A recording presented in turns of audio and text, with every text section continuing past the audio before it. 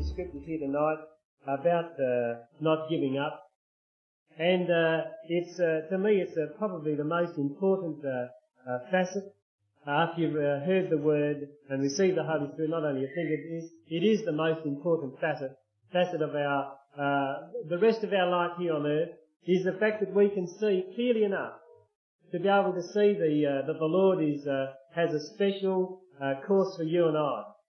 And I don't suppose any of us, and perhaps as I said before, there could be some people here tonight who haven't met the Lord, who haven't been filled with the Holy Spirit, and probably don't fully understand what we're talking about in this stage. But once we receive the Holy Spirit, the Bible says that we have been saved by the grace of God, and we have to walk on. But of course, to come to the Lord, it's just not a matter of saying, well, I want to become a Christian.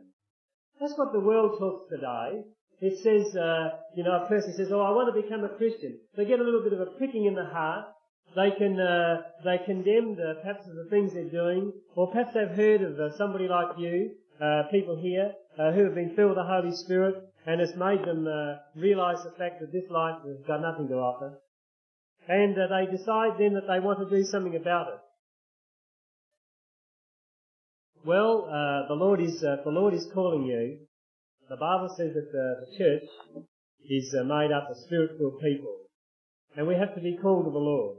So number one is the calling of the Lord. When we've been called to the Lord looks upon the heart, the Bible says, and if we're responding to the word, God says that He seals us with the Spirit of promise, the Spirit of the Holy Ghost. And the Lord seals us with this the Holy Spirit. The Bible says the Spirit is given to us for a reason. It is the power unto salvation. We receive the Holy Spirit to guide us, the Bible says, and lead us into all truth. And when we walk along with the Lord, the Bible says that we are then to walk in the ways of the Lord, or walk in the Spirit. And as I said, perhaps you may not have received the Holy Spirit, and it may seem a bit strange to you. Well, how can I walk in the ways of the Lord? Well, first of all, we have to look to the Lord to be filled with the Holy Spirit. As I said before, the Spirit itself will lead us into all truth. But I want to start off this evening, and this afternoon, this evening in John chapter 15. Just a couple of little verses here in the Gospel of John and chapter 15. I was saying just now that to come to the Lord, it's not a matter of saying, well, I'm going to become a Methodist, or I'm going to become a Catholic, or I'm going to become a C of E, or Baptist, or something like this. We have to be called of the Lord to enter into His church. We might read up a couple of verses here which will fortify this. In chapter 15 of the Gospel of John, we read in verse 14, Ye are my friends, if ye do whatsoever I command you. Henceforth I call you not servants, for the servant knoweth not what his Lord doeth, but I have called you friends. For all things that I have heard of my Father, I have made known unto you. And of course Jesus here was talking to His disciples. He said that they were His friends if they kept His word. He hasn't changed, you know. God hasn't changed. The Bible says that He's the same yesterday and today and forever. We're told that from the Scriptures. He changes not. In the Old Testament we read there, God says, I am God and I change not. And the Lord still expects us to respect His word and to keep His word. So often today, people say such things as, I can't understand why I'm not receiving benefit from the Lord that perhaps other people are. And in many cases they haven't kept the commandments of the Lord. I came out of an organisation of where they didn't baptise people. Jesus said, He that believeth and is baptized shall be saved. And in fact, when the word was told to me first, one of the first things that came to me was the fact that I had to get baptized. And the first meeting I went to, there was no need to put me or to twist my arm up my back to be baptized, because I could see from the Word of God that it was important. Praise the Lord. I accepted that part of it. Yes, Jesus said we had to keep His commandments. Then in verse 16 we read here, Ye have not chosen me, but I have chosen you and ordained you. Now, the world has ceremonies called ordinations, churches, where they ordain people, so-called to preach the gospel. We see from the scriptures here that the Lord does the choosing, and that He also does the ordination. People here tonight who have been filled with the Holy Spirit, you have been ordained of God to preach the gospel. People who receive an ordination of men receive a certificate stating that they are a minister of religion or something like this. It hasn't got the seal of approval. The ordination from God is the receiving the Holy Spirit. We are made, the Bible says, able ministers of the gospel when we receive the Holy Spirit. Yes, the Lord says here that we haven't chosen Him. He has chosen us, and He's ordained us that we should go forth and bring forth fruit, and that your fruit should remain, that whatsoever you ask of the Father in my name, He may give it you. Now I'm going to look at a selfish side of this tonight, where the Lord says here that you may bring forth fruit. Now, I've heard people, I believe it's quite so, that the Lord is saying to you and I, that freely we've received and freely we should give, therefore we should go out and we should preach the gospel, and so that the more people can be added unto the Lord. This is bearing fruit also. But I believe here tonight we're going to look at the fact of bearing fruit ourselves, individually. We should be very selfish about one point, and that is that we are right with God. We can't go out and preach the gospel if we haven't got our own house in order, if we haven't got ourselves in order, if the fruit is not growing on us. I've been over Gosford there. It's an amazing place. I left from Adelaide here 2 years ago, which is I think we used to say here, I think we still say it, is the driest state and the driest continent, and has a 21-inch a year average rainfall, I think it is, and Gosford has an average rainfall of 52 inches a year, which is over double, nearly 2.5 times that of Adelaide. And the first 2 years over there, or nearly the first 2 years, they had terrible droughts, and I think the first year we got something other like 12 inches of rain. And a lot of the fruit trees over there weren't bearing fruit because they weren't being watered. The Lord's saying here to you and I that we are to go forth and to bring forth fruit. Now, if we're not allowing the tree, the Bible says that when we receive the Holy Spirit, that God implants within us His seed. He puts His seed right within us. The Bible says that we're born of the flesh, that's our first birth, man and a woman. And we have the seed of our Father comes within us, and we eventually become a human being. But the Bible says to enter the kingdom of God that we have to be born again. And when we receive the new birth, which is being born again, when we receive the new birth, the Bible says that the seed of God is implanted within us. And then we start to grow. And the Bible says here, from this scripture, that we are to go forth. From the time that we have received this new seed, we are to go forth and start to bear fruit. Now, if we're living in a dry and a barren situation like Gosford was for 12 months, we would find out that there wouldn't be much fruit coming forth. But, in the revival centres, we preach pretty soundly to people that they're not to forsake the assembling of themselves together. We tell people that they must get down and pray in the Holy Ghost, that they must read and hear the Word of God. And these are the things which will make sure, if we do these things, we will make sure that we will not be barren. But if we don't do these things, we will be barren, and we'll come to a time when we say, it is too hard. I can't go on. Because we haven't got the seed of God firmly growing within us. We must not fall for that trap. The Lord has called us, we see from the Scriptures, into a battle. We are now, the Bible says, soldiers for the Lord. He uses many terms there, of course, but we just think of that one. Soldiers for the Lord. Now, I've never been to war. I suppose I can say I was one of those lucky ones. I was too young for the First World War. I know Brother Graham was here, he would have said the First World War. But I was too young for the Second World War, and I was too old, apparently. They didn't want an old codger like me in the Vietnam War, whatever it was.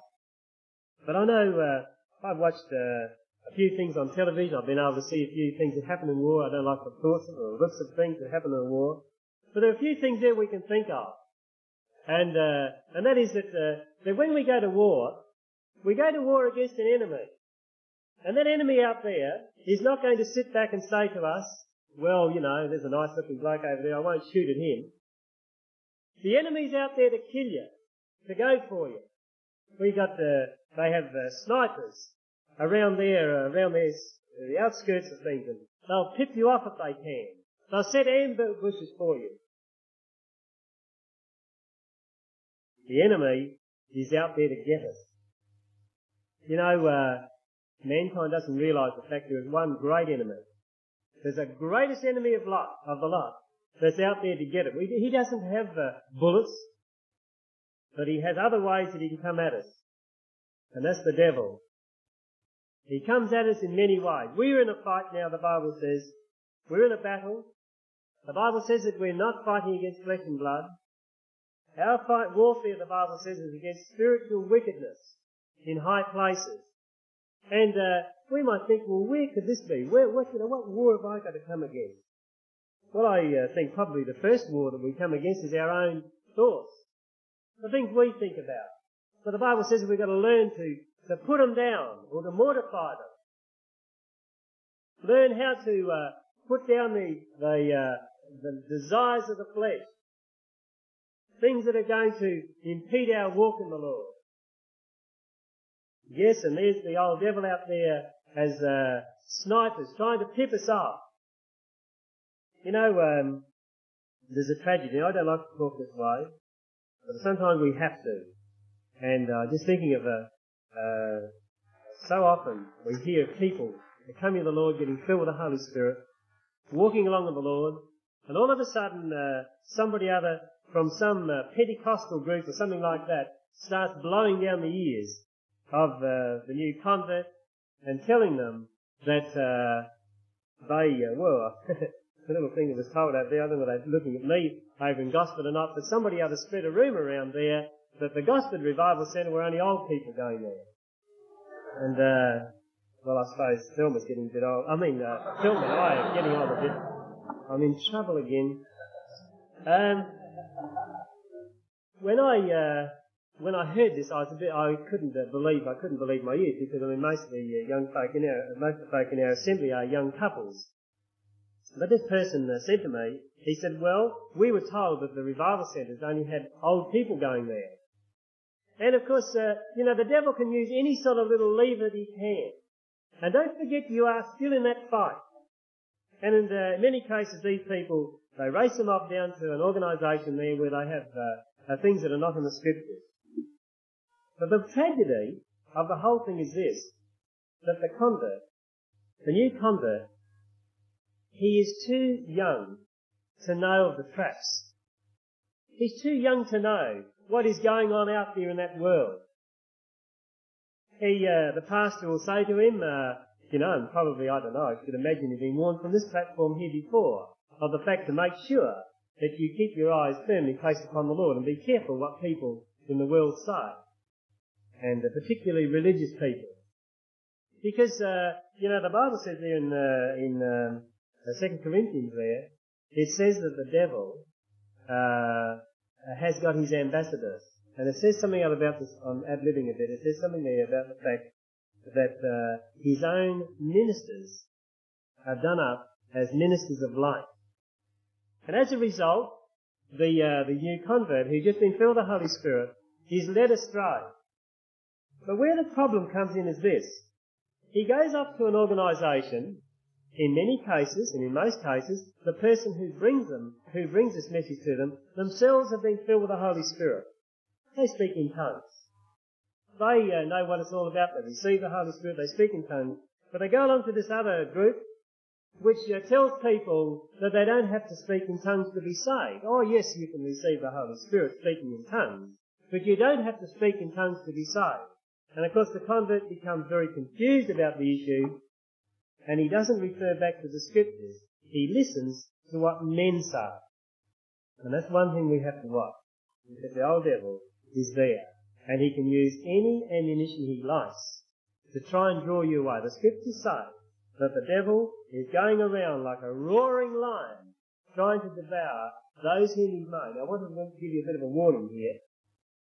Before you came to the Lord, the devil didn't have to go roaring around trying to get you, because the scriptures say before you came to the Lord that you belong to this earth. And the Bible says that the devil himself is the prince of this world.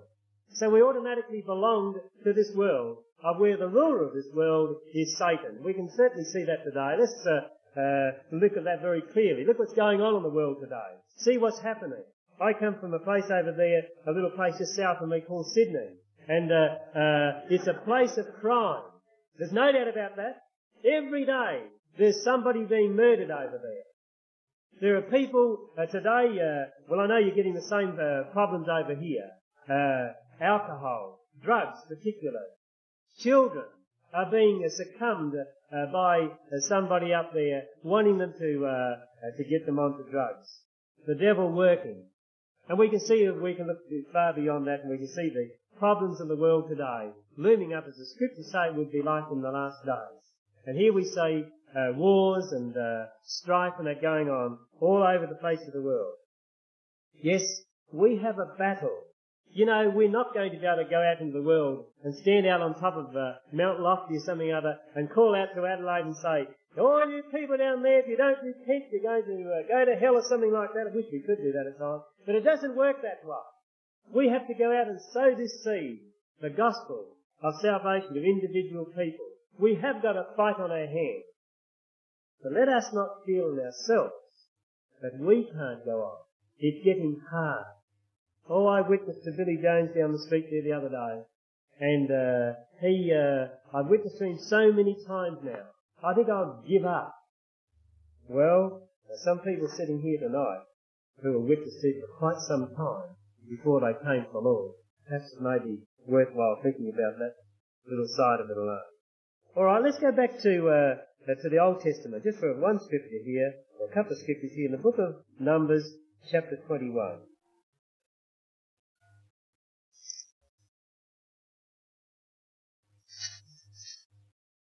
Oh, I don't know whether we need to turn to it. It's only just one little verse here. Seeing you there, we'll look at it. In Numbers chapter 21, this is the story, of course, where Moses was leading the children of Israel out of their bondage. Now, you and I have been led out of our bondage also. The Bible says that we were in bondage to sin. And the Lord led us. And the Lord used at this time, He used this man Moses as his leader. And Moses had been leading these people out, and he'd come to the Red Sea, he passed through the Red Sea. You probably know the story there. The Lord working great miracles for these people, parted the waters, they went through dry shod the other side. And they were starting on their walk then to go into the promised land, into the land of Palestine. We read down in verse 4 of Numbers 21, and they journeyed from Mount Hor by the way of the Red Sea to compass the land of Edom, and the soul of the people was much discouraged because of the way. And the people spake against God and against Moses, why have you brought us up out of Egypt to die in the wilderness? For there is no bread, neither is there any water, and our soul loatheth this light bread. And here we see the people. The Bible says here, they were discouraged because of the way. Now I suppose not every one of us here can say that we've had, since we got filled with the Holy Spirit, that we've had a beautiful level walk in the Lord. I would dare to say that God's got a reason why He wouldn't let you have a good walk like, without any problems coming before you. any circumstances coming before you. Because the Bible says that we need to be tried. We need to be tempted, the Scriptures say there. The Lord doesn't tempt us. The Bible says that we're tempted because of our own lusts. But we need this trying of our faith. Without the trying of our faith, we would be, well, I suppose we would be like zombies, wouldn't we? We'd be just carried along. Now, the Lord is not interested in that. The Lord is leading us through the way. He knows what's before us. We're told from the very Scriptures there that He has already trod the path for us. He was born of the flesh here Himself, born of a woman. His father was the Holy Ghost. But He was born of a woman, the reason being so that He could go through the trials and tribulations that you and I are likely to go through. Remember this. Always remember that. You know, sometimes we might think of Jesus as perhaps as an angel, or perhaps as God Himself, and that He wasn't tempted, or that He didn't have to go through trials and tribulations. Jesus was in the same situation as you and I. The Bible says He didn't cave in. He didn't give up. Praise the Lord for that, because we wouldn't be here tonight. But you know, sometimes we get a little bit discouraged from the way. It's very alarming when people get discouraged because they're told they're not allowed to perhaps do, or perhaps to enter into some of the lusts of the flesh that they were involved with before they came to the Lord. It's very discouraging for the oversight when we have to tell people time and time again that it's necessary to seek the Lord diligently so that they can overcome the lusts of the flesh. But we're going to have little things coming our way. And these people, they become discouraged. And the part here, we're not going to read it, but you might like to read it when you go home. They ended up by murmuring against Moses. I don't know, I suppose Pastor Coleman or Pastor Jock or Pastor Graham at times have had people murmur against him, against them. I don't suppose this happens very often. But in reality, a person who murmurs against the oversight, against his pastor, is not murmuring against his pastor, he's murmuring against God. And you might like to read on there where the Lord set fiery serpents amongst them, because the Lord was upset with them. Why? Because they become discouraged in the way. Look, I can imagine the situation of these people. I don't know where these figures come from, but I've heard figures state that when the children of Israel moved out of the land of Egypt, there would have been approximately 2.5 million of them. 2.5 million people. Don't forget in that group of people, there would be some very old people, older than me, elderly people there, some very young people, little children, like my little grandson, isn't he, Judy? We're not supposed to talk about that. Little children, little babies. And I suppose the way would have been hard. But you know what? God had said to these people, I am going to take you to the promised land. You know, Jesus has made the same promise to you and I. He said to you and I, come follow me. I will take you into that promised land. You know, we're reading back there in John chapter 15. I didn't sort of press on the point there, where the Lord says that we have been ordained of Him. You know, I don't suppose there's anybody here really knows what the Lord has got in store for you and I. I see scriptures in the Bible which talks about when the Lord comes back, how in the twinkling of an eye we're going to be changed, how we're going to meet the Lord in the air, how we're going to be forever with the Lord, how the Lord says at one stage there in the Psalms there that we shall go out and we shall rule with the Lord over the tribes of Israel. Some will go to rule over cities of 10,000, some 5,000, some hundreds of thousands. I don't know what it's going to be like, but I believe from the Scriptures that the Lord has called everybody in this room here tonight, not because of your good looks, not because of your good ways, but He's called you, the Bible says, for an absolute purpose. He's ordained you as ministers to go out and preach His gospel, and also to make sure that as you walk on the Lord, that you are bearing fruit for yourself, that you are allowing the Word of God to work the work that has been sent forth to do within your life. and as you hear the Word of God, and as you start to believe the Word of God, things will happen in your life. You know, God has always worked in signs, miracles, and wonders.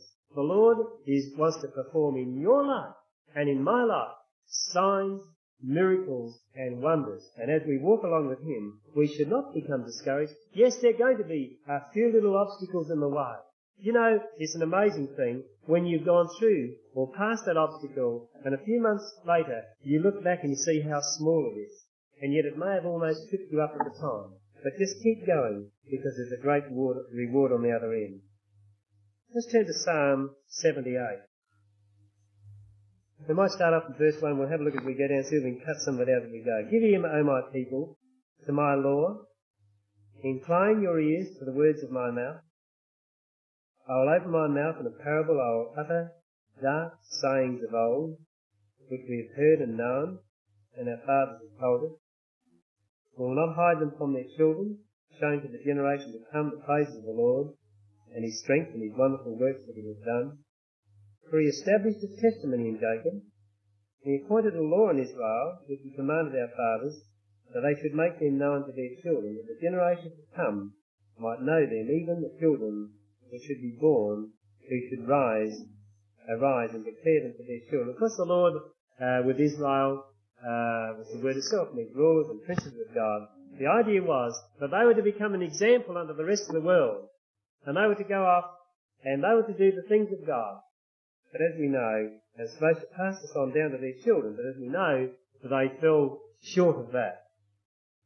Down there in verse 12, or in verse 11, they forgot His works and His wonders that He had showed them.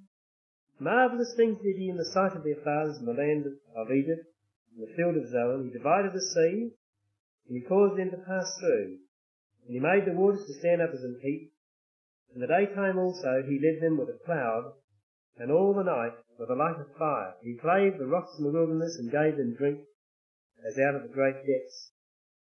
He brought streams also out of the rock, and caused water to run down like rivers. And they sinned yet more against Him by provoking the Most High in the wilderness. And they tempted God in their heart by asking meat for their lusts. Yea, they spake against God. They said, Can God furnish a table in the wilderness? And you see here a rebellious people. People who rebelled against the very God who was doing everything for them. He provided them water when they needed it. He provided them food. It was angels' food, we're told in the scriptures, manna that came down from heaven, down from above. And yet they went on, they murmured. They said, oh, we loathe this manna that God has given to us. No good to us. We want our steaks. We want our chops and this sort of thing. We want our leeks and we want our garlic. Yes. I don't know. I said this the other day and talking the other day about the leeks and the garlic. So I said, I just can't stand any of them. And everybody there seemed to like them. All but me. No, they got their eyes off God.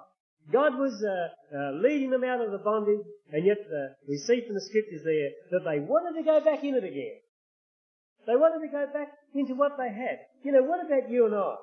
Do we ever feel this way at times? Oh, I like to go back where I was. I was comfortable back there.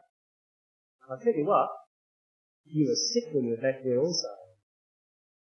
You had many problems that you now have forgotten about. But you had greater problems back there than you'll ever have in the kingdom of God. It reminds me of a friend of mine. He came out from England, a friend of my family, back my parents. They came out from England I'm talking about now, about 25 years ago. They came out from England, they'd been in Australia for about 8 or 9 years. And his wife used to be a person who, I don't know what it's like because I've been this way myself, but she used to get very homesick. And a couple of times they were able to afford some money and they let her go back to England. But she came out and she stayed, I think, for a period of around about 6 years. And she became very longing, very much wanting to go back again to see her friends back there. And she went back and she couldn't find one of them. She'd never seen so many problems in all her life. And she started to think of the people that she did meet, and she started to think of the reasons why. I'm not saying the Australians can't go to England, I'm just saying, give you an example here. And she said that they looked and they saw that one of the reasons why they'd come to Australia was because they had problems there. But she'd forgotten these problems. She'd forgotten what it was like. It looked nice and rosy on the outside. And you know, sometimes we forget of the problems, the hassles that we had back in our old life. No, we should never look back. The Lord even said that. He said that something about the man who's been called and looks back is not fit for the kingdom of God. We read on down here, down there in verse 31, the wrath of God came upon them and slew the fattest of them. That's what I got out of it. And he smote down the chosen men of Israel. For all this they sinned still and believed not for his wondrous works. Therefore their days did he consume in vanity and the years in trouble. When he slew them, then they sought him, and they returned and inquired early after God. Yes, God put plagues amongst them, and many of them died, many of them were sick, and they turned back and looked back to God again. They went on to say, and they remembered that God was their rock, and the high God their Redeemer. Nevertheless, they did flatter him with their mouth, and they lied unto him with their tongue. For their heart was not right with him, neither were they steadfast in his covenant. Yes, you know, we can't flatter God. We can't flatter him with our tongue like we can a man or a woman, somebody in this world. We can't, you know, it's easy, isn't it, to deceive somebody out of it. You know, you're standing and talking to someone and they've got right under your skin, but you don't want to do the wrong thing by them, so you start flattering them. You say to them, you sort of start building them up and give them a great boost. But in your heart, you're thinking, I don't like to do this. You know, and that's what these people were trying to do to God. They were flattering God with their lips, but their heart wasn't in it. And God says he doesn't look upon the outward appearance. He looks right at the trouble spot. And he looks right at the heart, and he saw the heart of these people. But you know what? The reason for this, the reason for all this problem with Israel was because they did not trust God. They did not put their faith in God. And down there in verse 41, we'll just look at this one verse here. It says, yea, they turned back and they tempted God and limited the Holy One of Israel. That's why they weren't getting anywhere. That's why they were slipping back. Was because they had tempted God and they had limited his hand. You know, God's made great promises to you and I, the same as he did to them. He said to you and I, that you come to me and you ask anything. We read that, didn't we, back there in John? Ask anything in my name and I will do it. Don't forget, there's a prerequisite to that. For the Lord said, ye are my friends if ye keep my word. Yes, if we start to limit the hand of God, he can't do anything for us. We're told there from the Scriptures, for without faith it is impossible to please God. For he that cometh to God must believe that he is, and that he is the rewarder of them that diligently seek him. If you are not getting your prayers answered from God, are you limiting God? Are you disbelieving what God has said, the promises that God has made to you? Because all the promises are in here. You know, there's no reason why you and I shouldn't be the great spiritual giants of this world. Because we have everything. When we receive the Holy Spirit, the Bible says that the Lord gave us at that very time the power. He's also given to you and I his Word. He's given us his Holy Spirit that we can build ourselves up in these things. Get down on your knees and pray in the Holy Ghost, the Bible says, and you build up your faith. Read and hear the Word of God and you'll build up your faith. Assemble with the right people, with God's people, and you will build up your faith. Why? Because the Bible, as you realise the fact that a person filled with the Holy Spirit should be, and usually is speaking about the Lord. He is talking faith.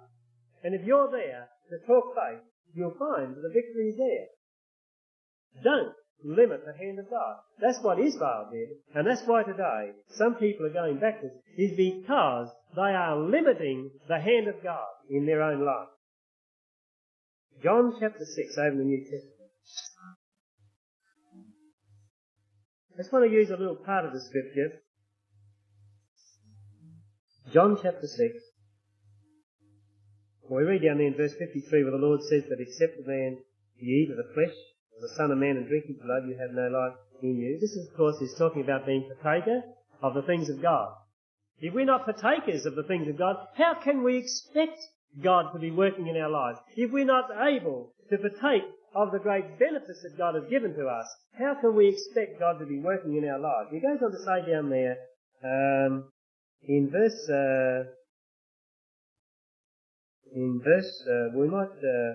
we might pick it up down there in verse 66. And from that time, many of his disciples went back, and they walked no more with him. Then said Jesus unto the 12, Will ye also go away? Then Simon Peter answered him, Lord, to whom shall we go? Thou hast the words of eternal life. Peter knew that there was only one that could help him. Yes, he could have turned back. He could have turned back and gone with these other people and forgotten about Jesus. But Peter said no. He said, Lord, to whom shall we turn? You're the only one that has the words of eternal life. I wonder whether we think about that. I wonder whether we ever think about that. You know, one of the tragedies that has happened, I've seen it happen too many times, and that's when somebody gets themselves in a little bit of a spot, a little bit of problem or something like that.